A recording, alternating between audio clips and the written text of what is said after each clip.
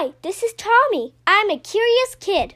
I love to learn and always work hard in school, but I really love exploring difficult and complex subjects like economics, astrophysics, and psychology.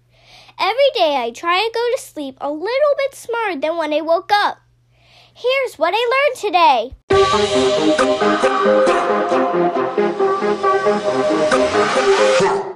Hello everyone, and thanks for tuning to episode 360 of the What I Learned Today podcast. When thinking of biology and genetics, many people consider the chromosomes and the cells, but ignore another very important part of cellular processes, something known as telomeres.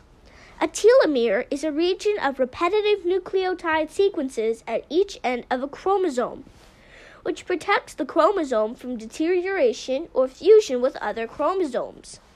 During chromosome replication, the enzymes that duplicate DNA cannot continue their duplication all the way to the end of the chromosome.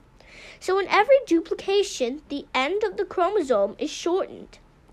The telomeres act as disposable buffers at the ends of chromosomes, which are truncated during cell division.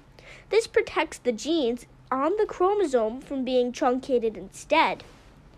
Over time, due to each cell division, the telomeres become shorter. Scientists are studying the link between the length of telomeres and longevity, in hopes that lengthening of telomeres could lead to insights into how we can all live longer. That's what I learned today. Thanks for listening.